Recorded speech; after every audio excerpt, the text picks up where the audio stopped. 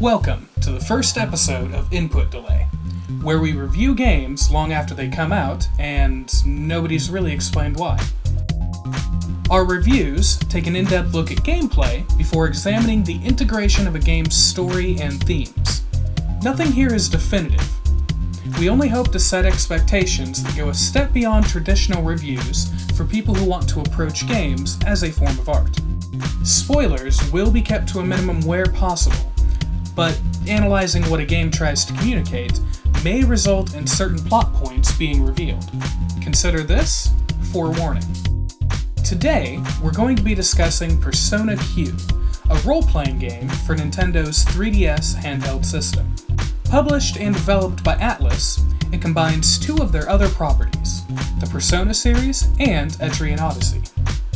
The core of each game makes an appearance. You'll have the ability to equip various deities to customize a character's skills, like the Persona series, while exploring and mapping dungeons in a first-person view, like the Etrian series. Here's our review.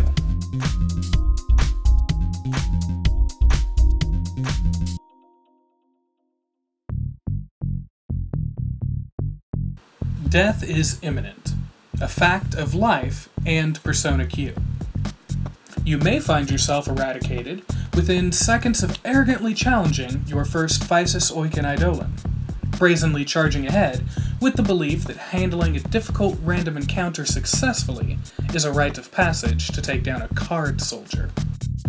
More likely, however, you'll find your entire party wiped out by a random encounter, not unlike several you've previously tackled with ease. And when you witness your death, you will know the only entity deserving of blame is your ego. Death is one of the things Persona Q handles very well on a gameplay level.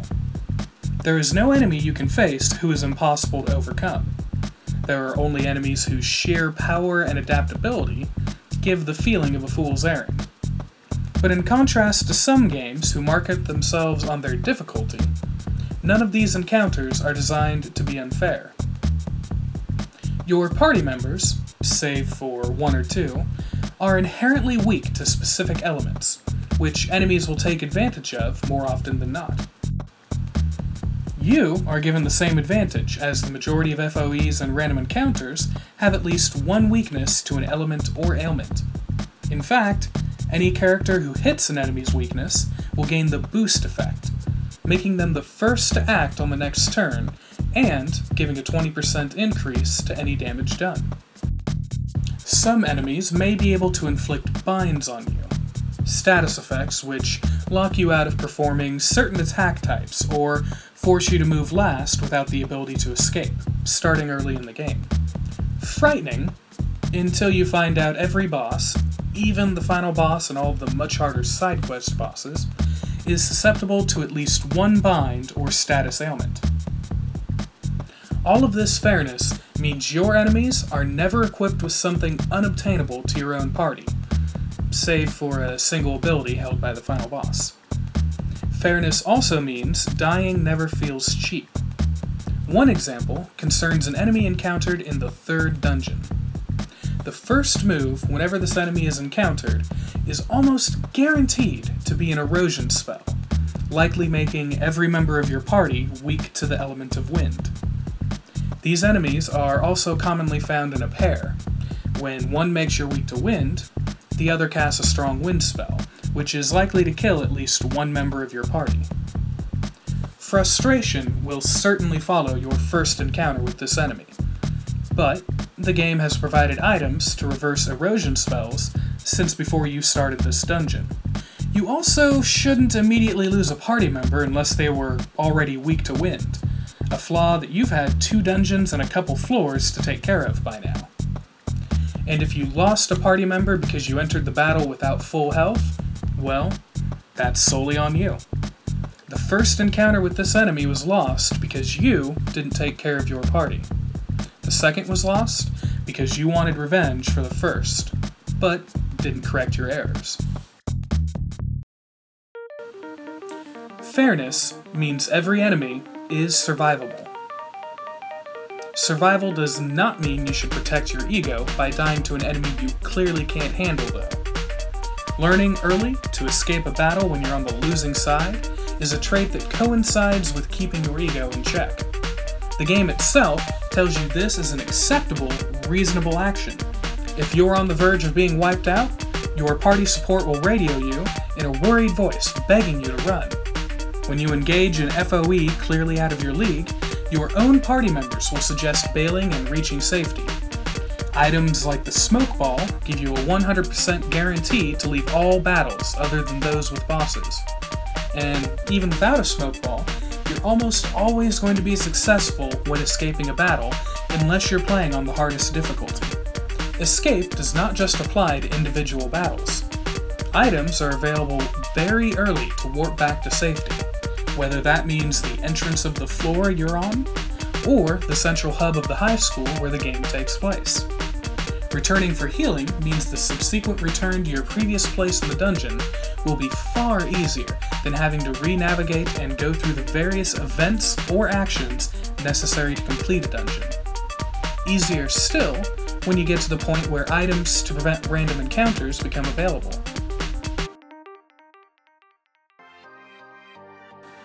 Even with fairness, death remains imminent. Why? Because preservation of the ego means a 1% chance of winning is a sure thing. With one party member left alive, I refused to escape from an FOE who had fully healed themselves after I'd spent 20 minutes whittling them down. I could revive a party member and watch them fall in the next turn without a chance to revive anyone else. Every bit of healing vanished with the next attack received. Yet, admitting I was out of my league was unthinkable, as I continued the suffering of my party members with the vain belief I'd stage a comeback of the ages. Later in the game, I found myself retreading the same dungeon section for 2 days, as my pride refused to admit that repeated defeats weren't just a fluke. Making my way 5 steps farther than last time served as inspiration, despite still being 10 steps behind my advance 4 deaths ago. And every death was preventable, every level preservable, the exit attainable. If I would only swallow my pride by returning for healing and saving. Returning to the high school is beneficial for more than healing and saving, of course.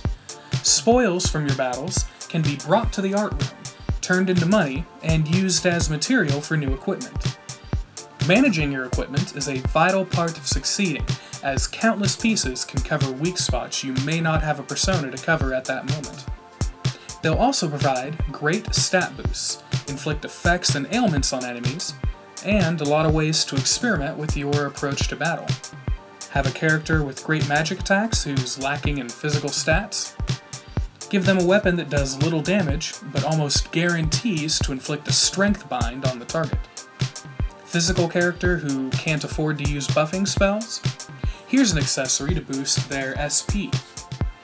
New enemy with an affinity for panic attacks? There's an armor for that. Certain creations do require materials that lack the fairness otherwise found in the battle environment. The game shows you with an early side quest that some enemies may have materials only attainable when beaten under specific conditions, then leaves you to experiment for the rest of the game. It can be a great feeling to kill an enemy and discover in the after-battle screen that you received a rare material. You're just not likely to have that situation occur very often. These conditions can range from killing an enemy with a fire attack to killing them while they're under the effects of a curse ailment. One particular material turns the battle into a war of attrition, as you're forced to kill an enemy who is strong to physical attacks by using your standard physical attacks. This means you could probably double your time spent with the game by testing every ailment and attack on enemies who haven't given up all their materials. The only saving grace is that you can see what enemies have a rare material by looking at the info screen during battle. 2 other areas in the high school are the nurse's office and the Velvet Room. The former contains your main source of healing, with a cost that rises the more you use it. Standard fare for the Shin Megami Tensei games, of which the Persona series is a spin-off. You may feel like the cost increases necessitate rationing your visits early in the game, but money becomes very abundant before you finish the first dungeon. The nurse's office is also where you'll receive the majority of side quests. These can vary in style and difficulty, from simply investigating an area of a dungeon to undertaking a brief conversation with certain characters. An important thing to keep in mind is that some quests will come with a time limit. If you don't accept them within a certain period, they'll disappear entirely. The time limits are not laid out for you, and you'll only be notified when a quest is close to disappearing. Rewards for completing quests make them worth the effort. New weapons, materials, items, and ability cards can be obtained alongside money and experience points. Since the experience points apply to every character, regardless of whether or not they're in your party, they're a great way to level up characters you've otherwise neglected. You'll also be treated to some interesting banter along the way. The final area, the Velvet Room, performs the same function as the room of the same name in other Persona games. A lot of time will be spent here fusing personas together for new creations with better skills and stats. The UI is streamlined compared to other entries in the series, making navigation less cumbersome as you compare possible fusion results. You're also given the ability to sacrifice 2 personas so a third may grow stronger. This can be helpful for 2 reasons. You'll be able to reduce the amount of grinding required for unlocking new skills, and you'll sometimes receive very rare materials that can be used to make unique items in the art room. Another feature is the option to extract skill cards from personas. Each character has 4 slots where a skill card may be used, consuming the card and granting them said skill. The persona used in extraction will be lost, but they're always available to be summoned again from the compendium. The high school is also full of some rather interesting conversations. You'll notice I haven't really talked much about the characters themselves. That's because I wanted to get the straightforward game elements out of the way before we get into the wide spectrum of how Persona Q communicates. We'll start with a resident of the Velvet Room, a teenage girl with a penchant for poetry. Several visits to the Velvet Room will see the main character coming across a dropped piece of paper. The poem on the page will be read aloud, and, without fail, the main character will finish the poem just as the girl comes back to the Velvet Room. She'll express outrage that you read something so personal, throw an endearing insult, and storm off. What's strange about these encounters is how they don't seem to have any payoff or revealing nature by the end. Another Velvet Room resident will comment on the exchange, and then you're back to the main Velvet Room screen as though nothing happened. You have no choice in these encounters.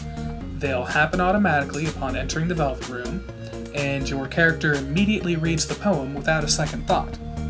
The poems themselves are certainly representative of a teenager trying to discover their voice, for better or worse, but don't contain much relevance to the events you're experiencing.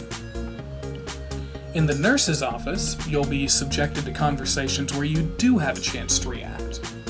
The woman running the place will make several requests for investigations and items throughout your stay. Upon completion, you'll find that she often had no idea why she made the request or what to do with the results. As the world you're in is foreign to you, so it appears existence is foreign to her. Except for abuse. A recurring gag is how she'll knowingly make unreasonable demands of her brother, then require he pay for his failure through money, food, or yet another unreasonable demand. At least once, she'll resort to crying and pretending that she's been gravely hurt emotionally, giving up the act seconds later. You're given the option to comment on her actions, but you can expect her to respond with a nonsensical justification, or without a care at all. Her brother takes it all in great stride and expresses undeserved care for his sister, while she never faces any repercussions for subjecting often harmful abuse upon him. Her personality is a far cry from how she was written in her original game, Persona 3. The only elements carried over are her inquisitive nature and making requests whose results she doesn't know how to use. Your interactions with her showed she was a kind person, however. She may have relished in misinterpreting the wanted posters at a police station as calls for execution, but she never had the air of an abusive personality. The whole purpose of her side story was teaching her about the world outside the Velvet Room as though she was a person in our world. Considering that Persona Q is supposed to take place during the timeline of Persona 3, there's little reason for such a drastic change in character. And that brings us to her brother. He's written as obedient to a fault, always following the orders of his sister, even if he questions their utility. The first time this is put on display happens when he's assigned to the art room. His sister finds a pink frilly apron with a large heart on it, demanding that he put it on. While he objects at first, he dons the apron and wears it with pride for the rest of the game. This situation was clearly meant as a joke about a man wearing attire traditionally associated with women, yet none of the characters really react. It's a weird case of the game attempting an overplayed joke, but either forgetting a punchline or writing a character who didn't feel shameful wearing a pink apron. The latter seems most likely, considering that he politely accepts all of the other ordeals his sister puts him through.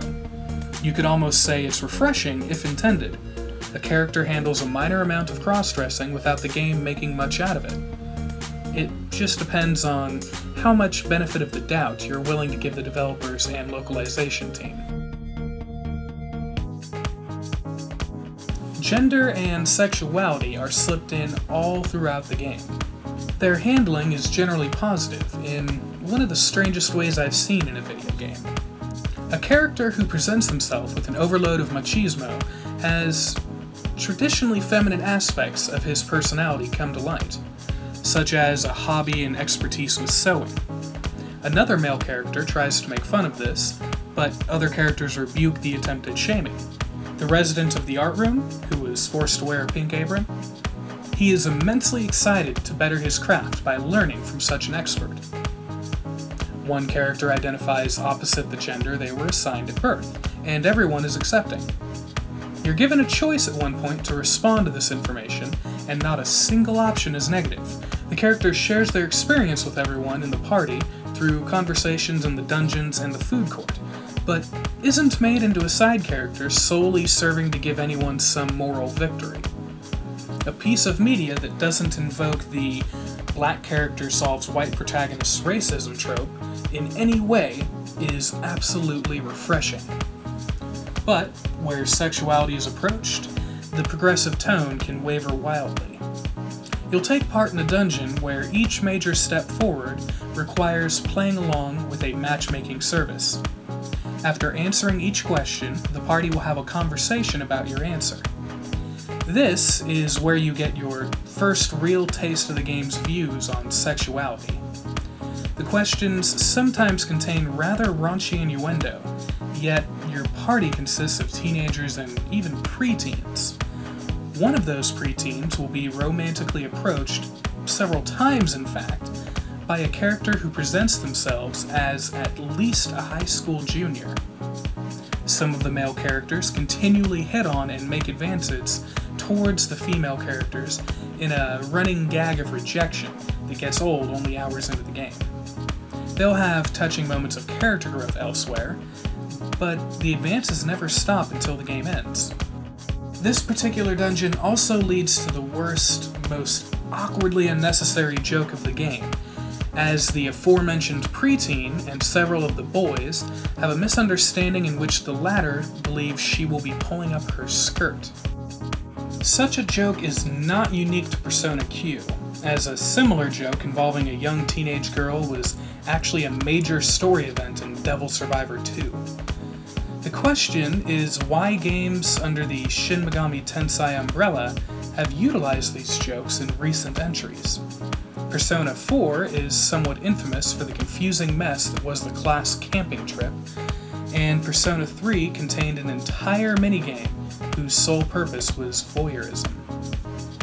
But, as I said, sexuality is approached in a varied way in Persona Q, and this dungeon does contain great moments. The choices you've made throughout the matchmaking service will pair the main character with one of his party members. Not only can you end up paired with a male character, but the pairing in my playthrough made no jokes of the matter. There was no shaming, no dwelling, it was just a thing that happened. However, I can't help but presume certain other male pairings will result in distasteful jokes about being gay. Only subsequent plays will tell.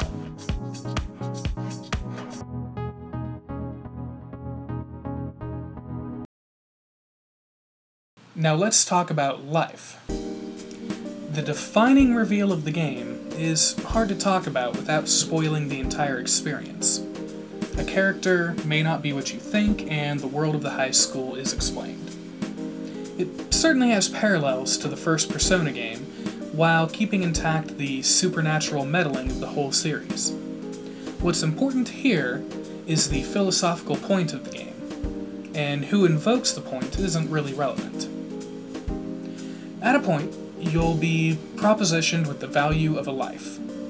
Your input doesn't really affect the conclusion, even though you are given a choice. You can actually tell the game you disagree, which it acknowledges. But, as your choice is meaningless, the game will tell you its determination of life regardless. The impact made upon others. Not all that groundbreaking, and the philosophy has been a common theme throughout the Persona series. Persona 3 introduced social links, which let you greatly improve the lives of others while building bonds that could survive an apocalypse. Persona 4 was built around the negative consequences of gossip, and Persona 2's entire story came about through childhood friendships and one woman's death. So, Persona Q's culminating philosophy follows the series' theme rather nicely. Except for its application to a person with terminal illness. Yes, the game wants to tell you that dying in a hospital you've called home most of your life means your life still had worth because your suffering impacted others. You've learned that this life was abandoned by its parents, and its only friend was a resident who stayed briefly in the next bed. But the parental abandonment and interactions with a nurse should be enough to give this soul eternal rest because that counts as impact. Oh, and your party members grew emotionally during the game, which could somewhat be attributed to this life. That's enough to feel like the suffering and torment was worth it, right? No. Not only does this philosophy degrade the terminally ill and perpetually suffering into tools for bettering the lives of the abled, which is just as bad as the black person solves white protagonist racism trope mentioned earlier, it doesn't even make sense within the game's own world. The party members, who are said to have grown thanks to this ordeal, are explicitly told they'll forget the entire experience when they return to their own world. And they very much do, with the only memory being a dinner party held later. Nobody knows why they're having the party. Nobody seems to have changed, as they're interacting the same way they did when you started the game. At most, they could be said to have a faint recollection of friendship being gained, rather than a crew of misfits begrudgingly acting as comrades. And the life, said to be given value by its impact, goes on to the sea of consciousness, likely watching as its indirect handiwork is mostly undone. This is, again, a recurring trope in the Persona series, handled well and poorly at different times. In Persona 2, memories are reset, but fully awakened later, and the life that departs knows exactly its impact in everything. Persona 3 and its social links are given a happy send-off, but the reset means only a handful remember your character at all. Persona 4 lets everyone keep their memories, but they still get their heroic sacrifice that's so necessary for these games. Don't worry, they live. But the first Persona is where this philosophy originates. Another life with terminal illness is hugely relevant, must learn the value of their life, and ultimately accepts that their ideal world may be destructive on a cosmic scale. It's a sad ending, but really it's not, because hey, the life gets cured and goes on to have a successful career. Everything mostly works out for everyone. So why is it that Persona Q struggles to emulate the original it drew so much of its story from? Previous stories have clearly handled this topic far better. The reverence held for some items drawn from the rest of the series isn't overshadowed by the disdain for other parts. The disdain merely makes me wonder why they felt those parts were worth a tribute if they were so poorly misunderstood. Several other themes and ideas could have fit Persona Q's story just as well without dampening the most emotional moment you experience. The first Persona involved a machine with unbelievable power to change reality, and the second's reality was changed by rumors. The writers pulled the cosmic meddling from both, but forgot what made the machine in the first so important, and why the meddling existed in the second. As for the life of suffering, I certainly don't believe that the writer's intent was malice. Rather, it feels as though they wrote themselves into a corner. The player's choice of a meaningless response to this philosophy clearly shows that they realized their handling may be shaky. This compounds with an ending that feels somewhat rushed and ultimately not fulfilling. While the reveal was certainly a wonderful, emotional experience, the payoff just wasn't there. We also can't discount the possibility that the writing team didn't consult with or otherwise contain people who have experience in matters regarding chronic pain and terminal illness, considering their examples of an impactful life are abandoned parents and annoyed nurses. You can tell that by invoking the collective consciousness, which has been a staple in the series, they intended for the send-off to be a life that would eternally remember impacting the party of the game. But that happiness feels hollow, given the removal of the party's memories, and it still doesn't address the idea that a person's suffering should be considered worthwhile as long as they've made someone else happy. None of this is to say the game should be avoided. Even with its worst, most awkward failings, the rest of the story and character interactions complement as an engaging gameplay experience. I was able to hit over 100 hours on a single playthrough as the Persona 3 protagonist, and rarely felt bored or subjected to tedium. The music continued the series' tradition of perfectly energizing the player while fitting the mood, and the voice acting was some of the best I've ever encountered in a game, let alone one produced for a handheld system. More than anything, I want you to play and enjoy this game. Just keep in mind that a game which treats your own death so fairly doesn't subject its most important message to that same standard. If you enjoyed this episode of Input Delay, consider making a donation so we can produce more. You'll find us at patreon.com/AmalaNetwork and amalanetwork.com. You can also find us on Twitter at AmalaNet. Thanks for listening, and I hope we see you again.